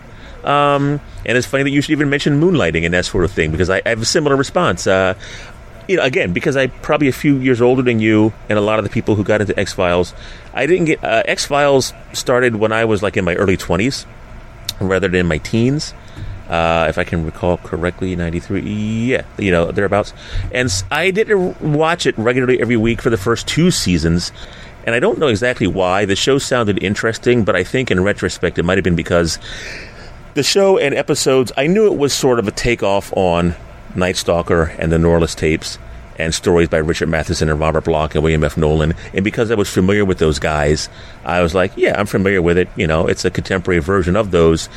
And by that time, I was interested. I was starting to seriously consider, when you're going out dating, looking for her. Not just dating, but seriously dating seriously. So my Friday nights were kind of preoccupied, Gotcha. Or hoping to be preoccupied, trying to preoccupy those. And at the time, It's not like now where you can just stream old episodes. Obviously, I had a VHS player, but I wasn't interested enough in the show to record it every Friday night and watch later. So it wasn't until a couple of years later that I caught up with the X-Files, and what I think latched me into it more than anything else was that whole silent sexual tension, unadmitted feelings below the surface thing, like Bruce Willis and Sybil Shepherd in Moonlighting, or, you know, the other versions, Tony Danza and Judith Light and Who's the Boss, or Ted Danson and Shelley Long on Cheers. But like you said, the way I would put it, when I first realized that X-Files was kind of a more grown-up version of that, in the sense that it wasn't just the upper-crust gal and the blue-collar guy have a thing for one another, but it was two characters with very different, very pronounced worldviews, very different philosophical views. And as such, for me anyway, at that slightly older age, within their back and forth, I could hear two people from maybe not just two different economic backgrounds, but different races or different religions or different political parties, you know, who coming to admire and respect then fall in love with the person behind those ideals, you know. And it always kind of, to me, was how do we reconcile both these very distinct differences and the common interest? Now, on top of that, the fact that it was kind of all that was done within the context of those Matheson, Block, Stephen King-like stories was just kind of like the icing on the cake. And I was like, oh, wow, this is kind of cool because of that. I mean, and like you said, up until then, you mentioned kind of geeky, nerdy, the topics the show dealt into, you know, alien abduction and that sort of thing, and whatever. You know, the Jersey Devil, which I thought was a fascinating one, coming from this area, growing up in South Jersey, in Philadelphia. But people who were interested in that stuff back then were pretty much looked at more like the lone gunman characters or the X-Files. They were intelligent and insightful, but also kind of weird and creepy and socially bass-awkward, you know. But after Duchovny's Mulder and Anderson's Scully, being intelligent kind of became sexy and hip, you know. I mean, all the women wanted to be with Duchovny, all the guys wanted Gillian Anderson, and in retrospect, it turned out many women wanted her too. Yeah. But the fact is, they kind of made intelligence and not coloring between the lines sexy, you know. And I also found that challenge of realistic relationships very admirable. So that's kind of what my first response was once I finally caught up and started watching the shows a couple of years after it had been on. Now, for me, the big surprise, which sticks with me today, is in the second film, I Want to Believe. A lot of people didn't like that film. Every time I watch that, I like it more and more. I liked it when I first saw it. I love it now. Yeah, a lot of people didn't like it because it was dark and slow. I heard one critic refer to it, what I think is perfect. They said that whereas the first film was a very big screen rendition of the X-Files, and I agree. And the series needed that. This one is a lot more intimate and dark. It's kind of like the difference between an Ingmar Bergman film and a Michael Bay film. And even though that's a broad stroke to paint it in, I can see where they were coming from. Because I like the fact that it's not until you're 30 or so minutes into the second film that you discover that in the intervening 10 or so years, they actually had a child together. And that they had lost the child, Mulder and Scully. And that both of them had been dealing with this dash to their belief systems in their own way. That I love. And while the Scully character is having these issues about why does evil happen in the world, in essence, why does God let evil happen in the world? Because she's working at this religious-based hospital, you know, where she's still the rational thinker. So it becomes this movie almost like faith versus science, which is kind of a topic that a lot of filmmakers are afraid or too intelligent or modern to want to go into. And I kind of applauded Chris Carter for going into those murky waters, literally going where angels fear to tread. You know, but I like how in the midst of this, trying to figure out why my innocent child died, you have this former priest who was a child molester receiving what he believes are visions from God, helping to solve this serial killer case. And it's like, God, what the F is up with your mind, you know? And Scully is having serious problems with this. And I love how that story continues their philosophical differences on another level. I mean, because I think, and this is where some people might have a problem with me and with this, but I think we have to acknowledge, which many have yet to do, that there is a fierce religious streak running like the Nile or the Mississippi River through global humanity. Now, that doesn't necessarily mean that one is pro-religion or anti-religion or agnostic or atheistic or whatever. It's just the elephant in the room that many don't want to address, or when it is addressed, it's addressed in a mundane and emotional and seldom intelligent manner by either side.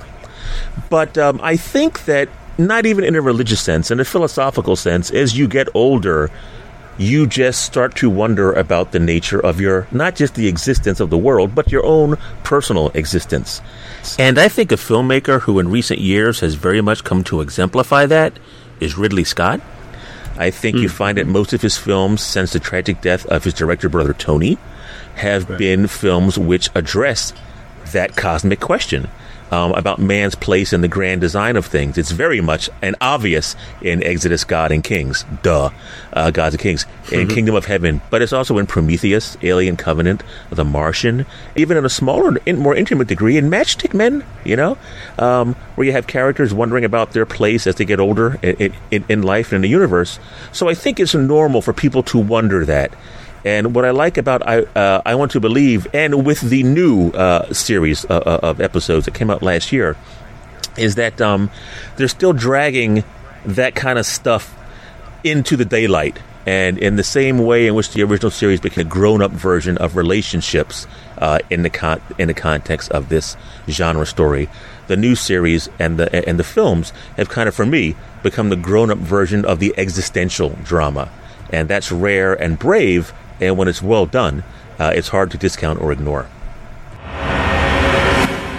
Your pulse is 242. Your blood pressure is practically non-existent. Assuming you call that green stuff in your veins blood. The readings are perfectly normal for me, Doctor, thank you. And as for my anatomy being different from yours, I am delighted.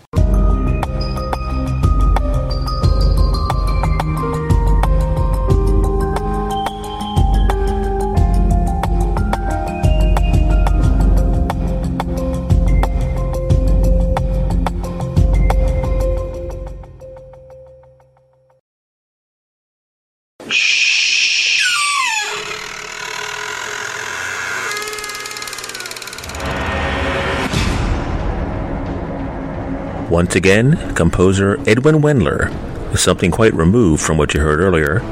This time, a mini suite featuring the title track from the 2010 animated science fiction adventure Azurius Rising, tethered to the piece Score One for Cassie from the 2015 thriller sequel I Spit on Your Grave, Vengeance is Mine.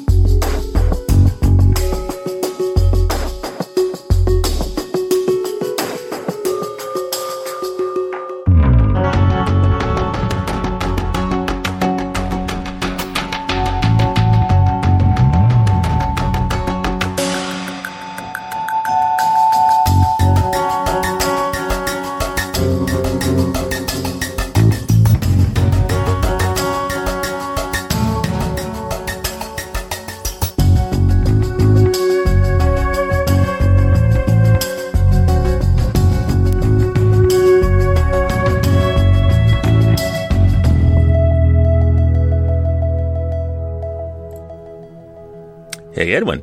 How goes it, man? How are you? Good. How are you? Busy these days, but in the very best of ways. Very good. Well, welcome to the Movie Sneak. And while I've been following your career for some time now, and while we've been batting Facebook messages and emails and such back and forth for a while, it's a great pleasure to finally chat with you live, as it were. Yes, it's also a great pleasure for me because I've been reading your comments and your posts, and they've all been very informative. And I agree with you like 100% of the time. If you really love a score, I usually love it too. So nice. That's been wonderful to hear. Your reactions on things, because they're usually spot on, I think. Wow, cool. Thanks, man. As I'm certainly not a film composer, but merely a lifelong fan of the craft, albeit a sometimes opinionated one, that's a big-time honor. So thanks again. I don't know. Maybe it's because we both share the same birthday of April 11th. Huh? Oh, maybe, I don't know what, yes. Aries, Brothers of the Horns, or whatever. We're in sync, yeah. Nice. Well, jumping into it, Maestro, there is definitely a bona fide composer's complexity to your work, for lack of a better term, classical composer's complexity, and it's present in that what you've done as an orchestrator with others such as Paul Haslinger and John Ottman, to your own solo films, ranging from the epicness of, say, Azurius Rising to the more funk, rock, groove-oriented I Spit on Your Grave, Vengeance is Mine, or even the more atonal thriller score, Unnatural. From where do you think this wide-ranging musical palette interest originates, and why the career discipline of film music specifically, and not something more, I guess as some people would say, traditional? Well, thank you for your kind words. I grew up with musical parents. Both my parents are singers. Well, they don't actively sing anymore, but they were both trained to be singers. And my dad, for many, many years, worked professionally as a singer at the Vienna State Opera and also as an assistant director, and later as a stage director himself, not at the Vienna State Opera, but in smaller opera houses in Austria primarily and Germany. And then my mom is also a trained singer. She originally studied at Rutgers University here in the States, and then her vocal teacher said, if you're really serious about vocal training, I know this teacher in Vienna. So that's how my mom came to be in Vienna, in Austria. That's where she met my dad, at the Vienna State Opera, which is sort of a funny story, because she was auditioning for the State Opera Choir at the time, and she came in on the wrong date. So she was just wandering the hallways, confused and aimless, and my dad found her, and he helped her set up an appointment for a later day, and that's how they first met. So, so both my parents obviously are rooted in classical music, and I grew up listening to a lot of classical music on LPs and on the radio. And my dad also had a small film music collection, the usual things that you would expect, the Star Wars scores. And he even had Tron. Nice. Yeah, so, I listened to some of those and immediately got hooked. And then I remember a key memory for me regarding film music is when E.T. came out, because it was obviously such a visible movie with a lot of hype and all the merchandise and everything, and I was a kid that was in the perfect target audience. I wanted those toys. I wanted to go see the movie as early as possible. And my dad at the time, well, both my parents, but really my dad was kind of fed up with all the publicity, and he's like, I've heard so much about this movie now, I don't even want to see it. It's way too much. So I gathered some money from my piggy banks, and paid for my own ticket. And my dad said, okay, I'll go with you. And the music just left an incredible impression on me, and I really wanted to go buy the soundtrack album. And for some strange reason, at the time in Austria, you couldn't find it. I don't know if it was a distribution thing, that the distribution was a bit late, or everybody had bought every copy in existence in Vienna, but I had the hardest time finding that thing. Wow. And then finally one day I went with my dad to a record store, and I found it, and was, of course, overjoyed and listened to it many, many times. Now, from earlier discussions, I understand that an interim musical education was some time you spent with the Vienna Boys Choir for about 4 years. Yeah. And you've stated that while it was not what psychologically and even musically you were interested in, the whole boarding school aspect of things, that the discipline of rehearsal and constant performing, as well as the fact that you went from first soprano to second soprano to first alto as you grew older and your voice changed, did teach you invaluable musical lessons, not the least of which was about the importance of harmony. So how the bridge from that into specifically film music? You know, as I said earlier with E.T. and other movies that came out at the time, I just was fascinated by the way music worked in movies, and I couldn't get that music out of my head. It's just so memorable, and it has such an incredible impact in terms of drama and storytelling, that it was very clear to me fairly early on, I would say at age 11 or something like that, that was the kind of thing that I wanted to spend the rest of my life with. And I didn't know if it was just as a listener, you know, writing or teaching about film music, or if it was me actively participating and creating music. But then when I studied piano, this was also during my time at the Vienna Choir Boys, I found that just learning music, memorizing it and sight reading was a difficult thing for me. I really struggled, especially with sight reading. And it was just much easier and much more pleasurable for me to start improvising. And that's how my first compositions happened, is just improvisation and not wanting to sight read, which is kind of strange. But that's how it happened. And so I always had a fascination with film music. I always wanted to do it. At age 21, I got a chance to study it at UCLA Extension. Nice. And so I took advantage of it. And also, it immediately felt right. You know, I had studied other things before. After I graduated high school, I tried several different things at university in Vienna.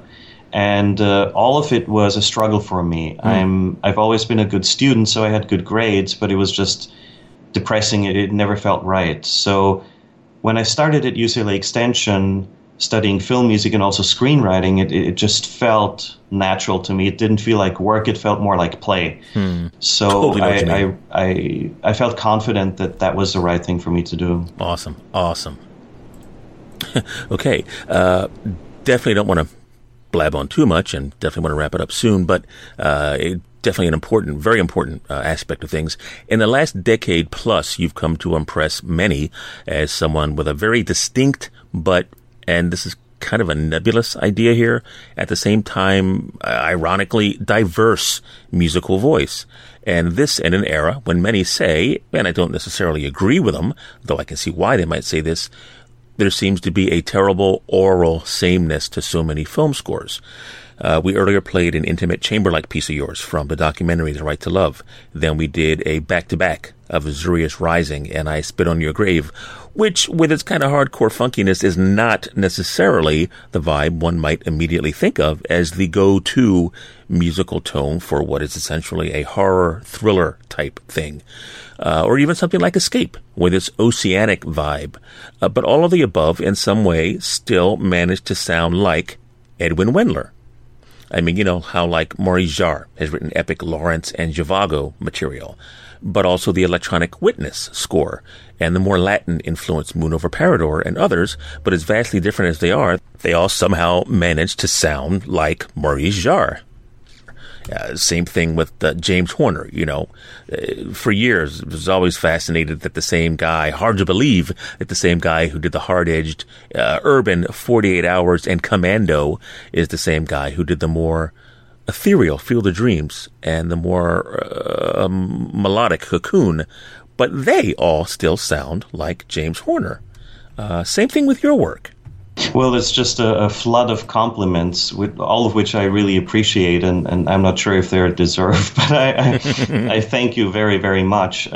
You touched upon a whole bunch of things, so let me try to address each and every one of them. Sorry No problem. They're all great points. The first, I think, is about having a personal voice, and that is something that, for some reason, and I've heard other composers talk about this, but I'm unable to hear my own voice in my music. Obviously it comes out as me because it comes from me. Mm-hmm. But, as analytical as I can get listening to other people's music, it seems impossible for me to be analytical about my own music other than criticizing it. So my ears and my brain seem to be immune to detecting any sort of personal voice in my music. And maybe that's a good thing. I don't know, but I keep being mystified by it. And I've heard other people tell me that they can hear my voice sort of get through different genres of music. Yeah. You mentioned a few examples. Escape is tonally very different from I Spit in Regret, for instance. Yet people are able to hear, certain Wendlerisms, I guess. I have no idea. So. And I'm glad that people can hear that. I, for some strange reasons, cannot. To the other point that you mentioned, which is the richness of music and complexity of music, I think it comes from a desire on my part to create something interesting that's just interesting to listen to, and maybe takes you to some unexpected places. Just when I listen to music as an audience member, I think the perfect balance is if you have music such as James Horner's that is emotionally meaningful but also intellectually interesting. There's always something interesting going on in his music, and there are many other composers. For instance, when I took classes at UCLA Extension, one of the very, very useful classes was Stephen Scott Smalley's class in orchestration, where he taught us about Alan Silvestri's music. And he said in Silvestri's music, consistently, you can look at every piece of music that he wrote, there are always three independent things going on. And they all do their own thing, and they all, of course, work in concert with each other. They are a cohesive entity. But you can always distinguish at least three separate elements. They're doing their own thing, and they're doing interesting things when you juxtapose them. Nice. And that was a very important lesson for me to learn. And I always try doing that. And I've heard other composers, such as Daniel Licht, for instance, he thinks of music in terms of space. In his music, it is important that there's always something happening right in front of you in the foreground that's very focused. And then something else needs to happen that's a little farther away, and then yet another dimension of the music that's sort of very distant and creates an atmosphere in which those more focused elements can happen.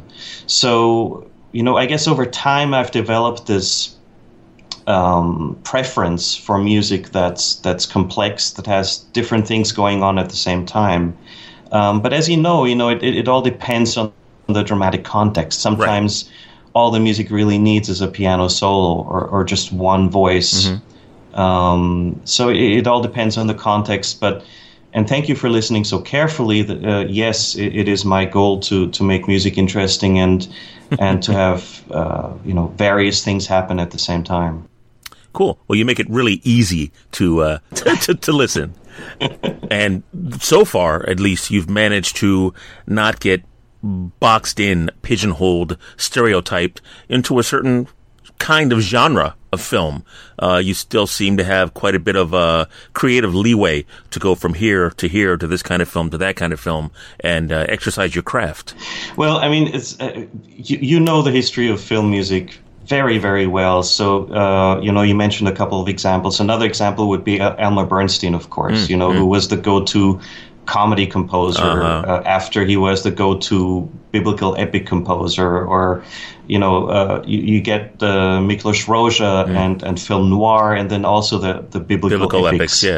And so it's I guess as a composer, some composers composers embrace the stereotypes, others want to break away from them and intentionally seek up projects that are very different from what they're known for. I tend to embrace projects, just because I want to work, and I want to work as often as possible. Right, so there you go. If somebody offers me yet another thriller, or another horror movie, I'm happy to accept it. Boom, exactly. But I'm sure you know this also, that simply by virtue of doing a couple of those, you are in a position that you just want to make it interesting for yourself. Yeah. And again, I'm reminded of a quote from Jerry Goldsmith, in which he basically said that there's only so many ways you can do a chase, And here we have a composer who has done so many chase sequences over the course of his career, but they're all fascinating and interesting. Awesome, and especially rhythmically challenging and complex and incredibly exciting to listen to. So I think all of us composers just try to make it interesting for ourselves, even if we get pigeonholed, if you will, in a certain genre. So, but fortunately for me, the horror movies and the thrillers that I've been associated with have been different tonally and in terms of who the main character is and what the situations are and what is required of the music. That has kept it interesting for me. For instance, right now I'm working on yet another horror movie, but it's actually more of a comedy than a horror movie, and I really appreciate that aspect. And again, I'm reminded of Elmer Bernstein, who basically taught us that playing it straight sometimes makes it funniest. Nice, so, exactly. I'm doing that in this comedic context. Nice. Well, dude, thank you so much for doing this. This was freaking awesome. Thank you so much. It's fantastic to talk to you in person. We should do it more often. Hell yeah! I'd love to. We'll call it the sequel interview. Thank you so much, Craig.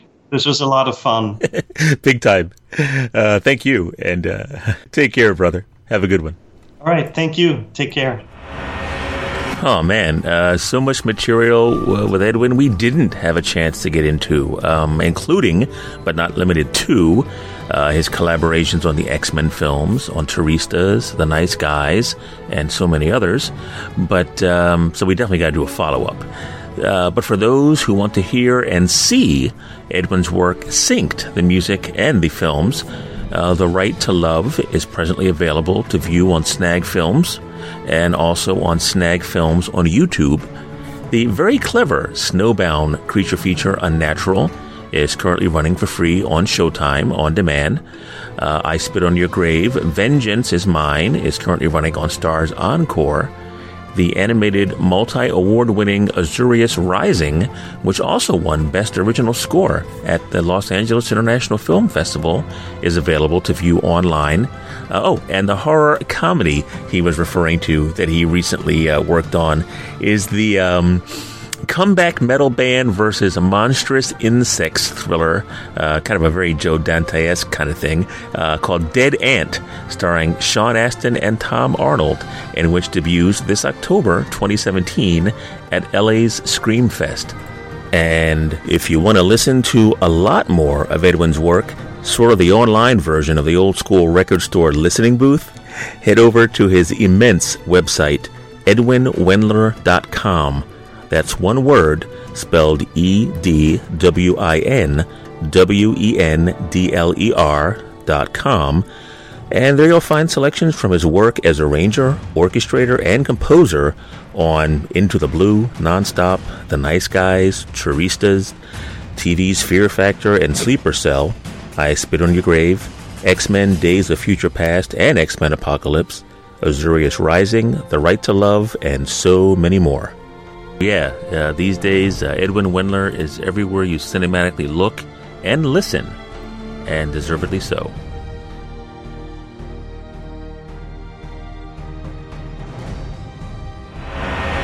Ship. Out of danger? Yes. Don't grieve, Admiral. Just logical. The needs of the many outweigh the needs of the few. Or the one.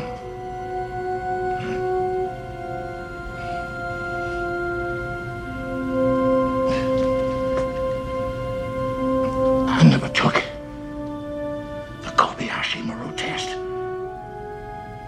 Until now. What do you think of my solution? Spock.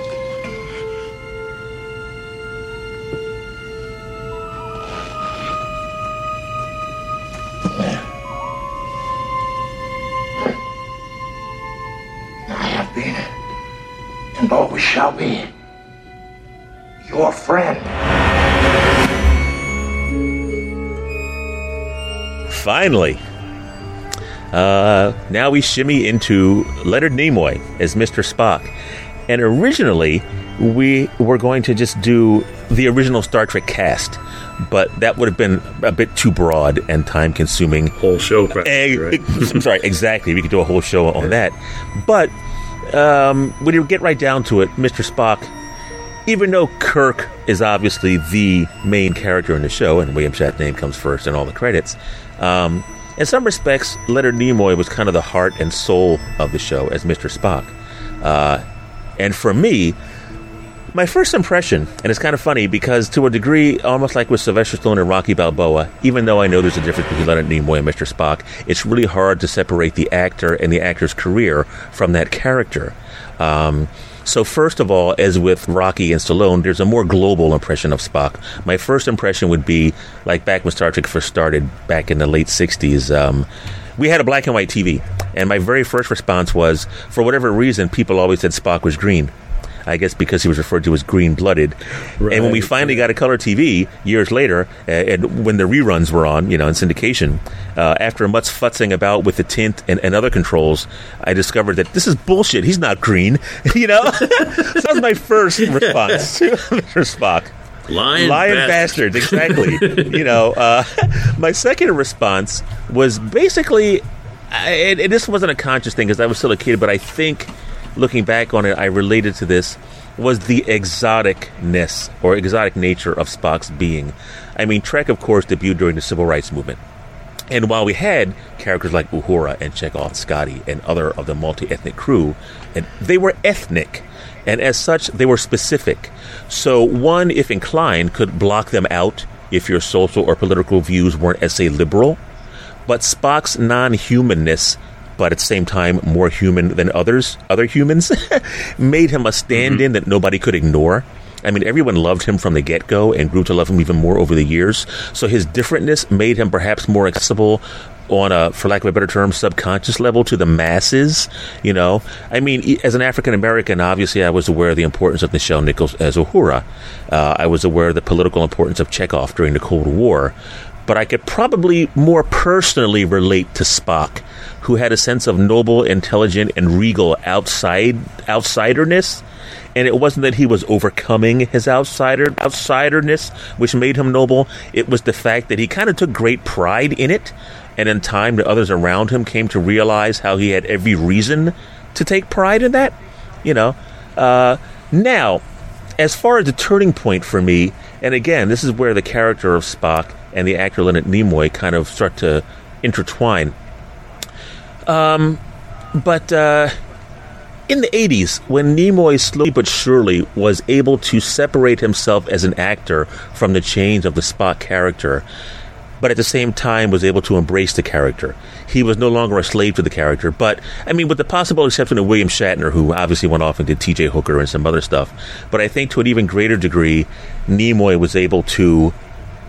was kind of like Ron Howard being able to go from Opie and Richie Cunningham to become Ron Howard, the filmmaker. Right, and to me, Leonard Nimoy was able to do that too. Obviously he directed some TV episodes, and then he directed a couple of Trek movies, but then when he went and did 3 Men and a Baby, people kind of started to take him seriously, ironically, with a romantic comedy. People started to take him seriously as not just Mr. Spock, but as a filmmaker. Right. So while you have a character who is right up there with pop culture icons like Sherlock Holmes and Tarzan, he was able to separate himself from that character and still return to it. So that character, almost a half century, 47 years, from 1966 all the way through Star Trek Into Darkness in 2013. So that character and Leonard Nimoy, for me, just exemplified the ability to be you, but to still remain faithful to what got you there. So that would be my personal and global take on Leonard Nimoy and Spock.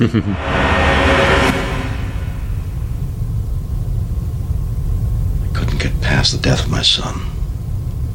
I was prejudiced by her accomplishments as a Vulcan. Gorkin had to die before I understood how prejudiced I was.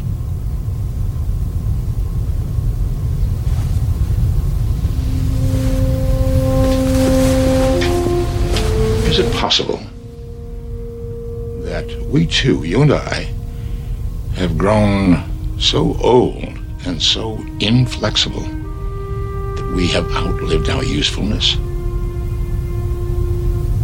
Would that constitute a joke? Don't crucify yourself. It wasn't your fault. I was responsible.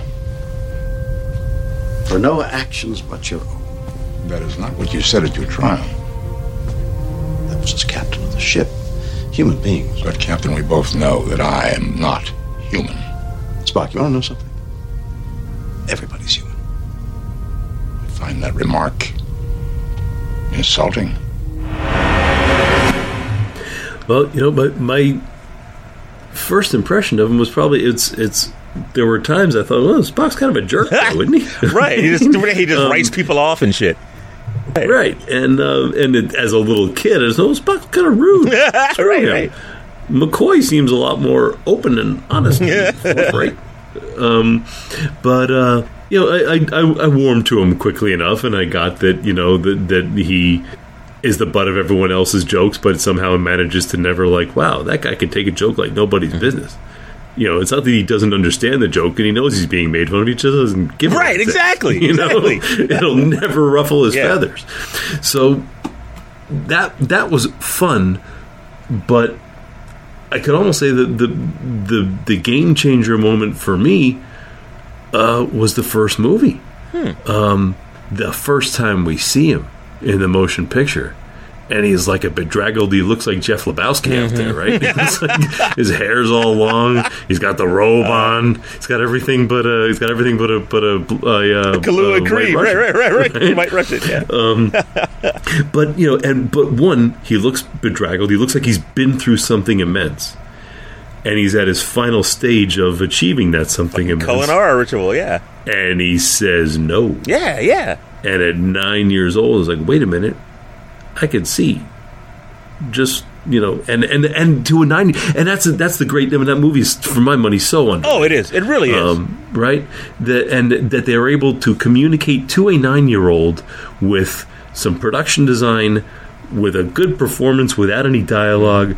That this man has just come through some immense challenge. He's earned something. He's more than earned something, and yet something is making him reject it.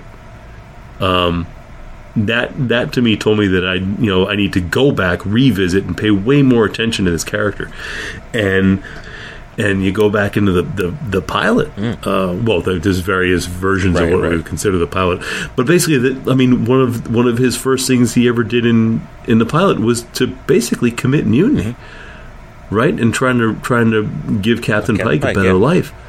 So in a way, Spock is the original rebel. He's probably the most rebellious person of the whole show. He is in moments Henry Kissinger, right? Like the guy who is running like several back channel games, competing with each other. He's a little bit like I, Claudius, one step ahead of everybody. He's like every.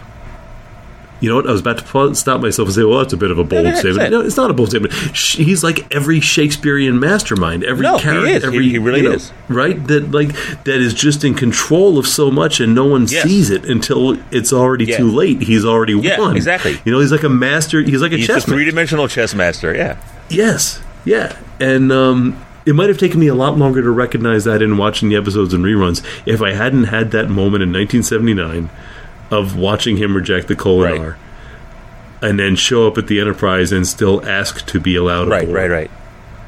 In a sense of like Batman being the world's greatest detective, to me Spock is kind of the world's greatest politician. That's good, or the universe's that's a very good way of putting it. I never thought about politician. that, but yeah, that makes sense. Right, and it's And I scribbled that down earlier, and didn't think I was really going to get to it. But the more I'm thinking of this, and the more, there's also that beautiful moment in 6 when after it becomes apparent that the Klingon race may be dying, and Spock and Kirk have that great showdown.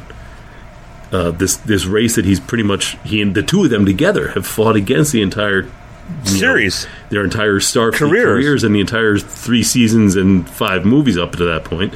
And Kirk says, "Let him die," and Spock says, "No." Right, Captain, they're dying, and we need to do something about it. Like, he's just the most humanitarian. Yeah, very much so. He's pretty much what I want. I think Spock informed a lot of political opinions for me too, more than any of the other characters we've discussed, and more than most characters in the movie. I would agree. Yeah, in TV and novels and anything, I think Spock to me is what I keep looking for in a politician. And when I see something happen in the news, if somebody does something really smart, it oftentimes makes me think of Spock. I'm watching 13 Days. Yeah. You and I both love that movie. And I look at that and I see Spock all over it. And I wonder, and I'm just pulling this out of my ass right now, but it wouldn't surprise me if that level of diplomacy was somewhere in Gene Roddenberry's mind when he's like, this is the one character who can be that.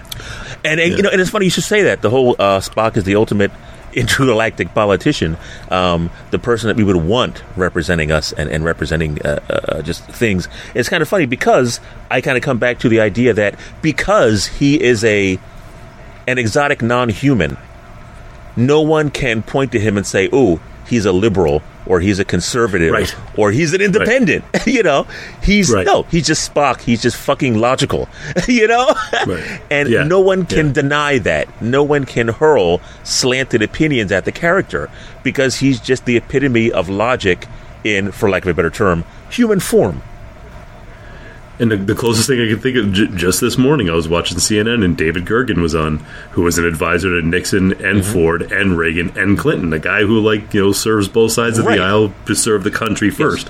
And like David Gergen is the closest thing we have to Spock now. I think, whenever I see him on TV, then whenever I see him interviewed and hear his thoughts, like this is a guy who cares about the entire world the way Spock cares about the entire universe, and is very focused and informed and matter of fact about it. And so if Spock were running for any election, I think I would vote for him above any of our other characters we've discussed. I totally agree. Yeah, I totally agree. And now that we've actually discussed this, you and I, as much as we have right here, I think he's going to inform several more political decisions of mine. Like, I'm just going to look at everybody and go, how close are you to Spock? You're off the table. WWSD. What would Spock do? Right. Absolutely.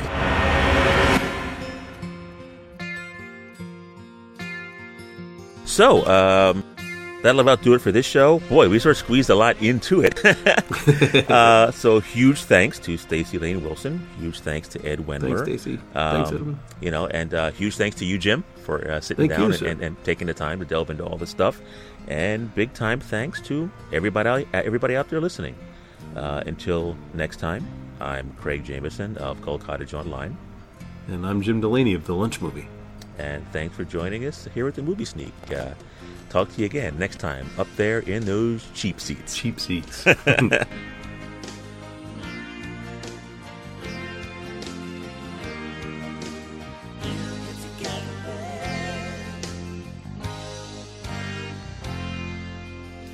For more information on our guest, Stacey Lane Wilson and Edwin Wendler, see the links on our Movie Sneak podcast, Art 19, Blog Talk Radio, and Gull Cottage Online pages.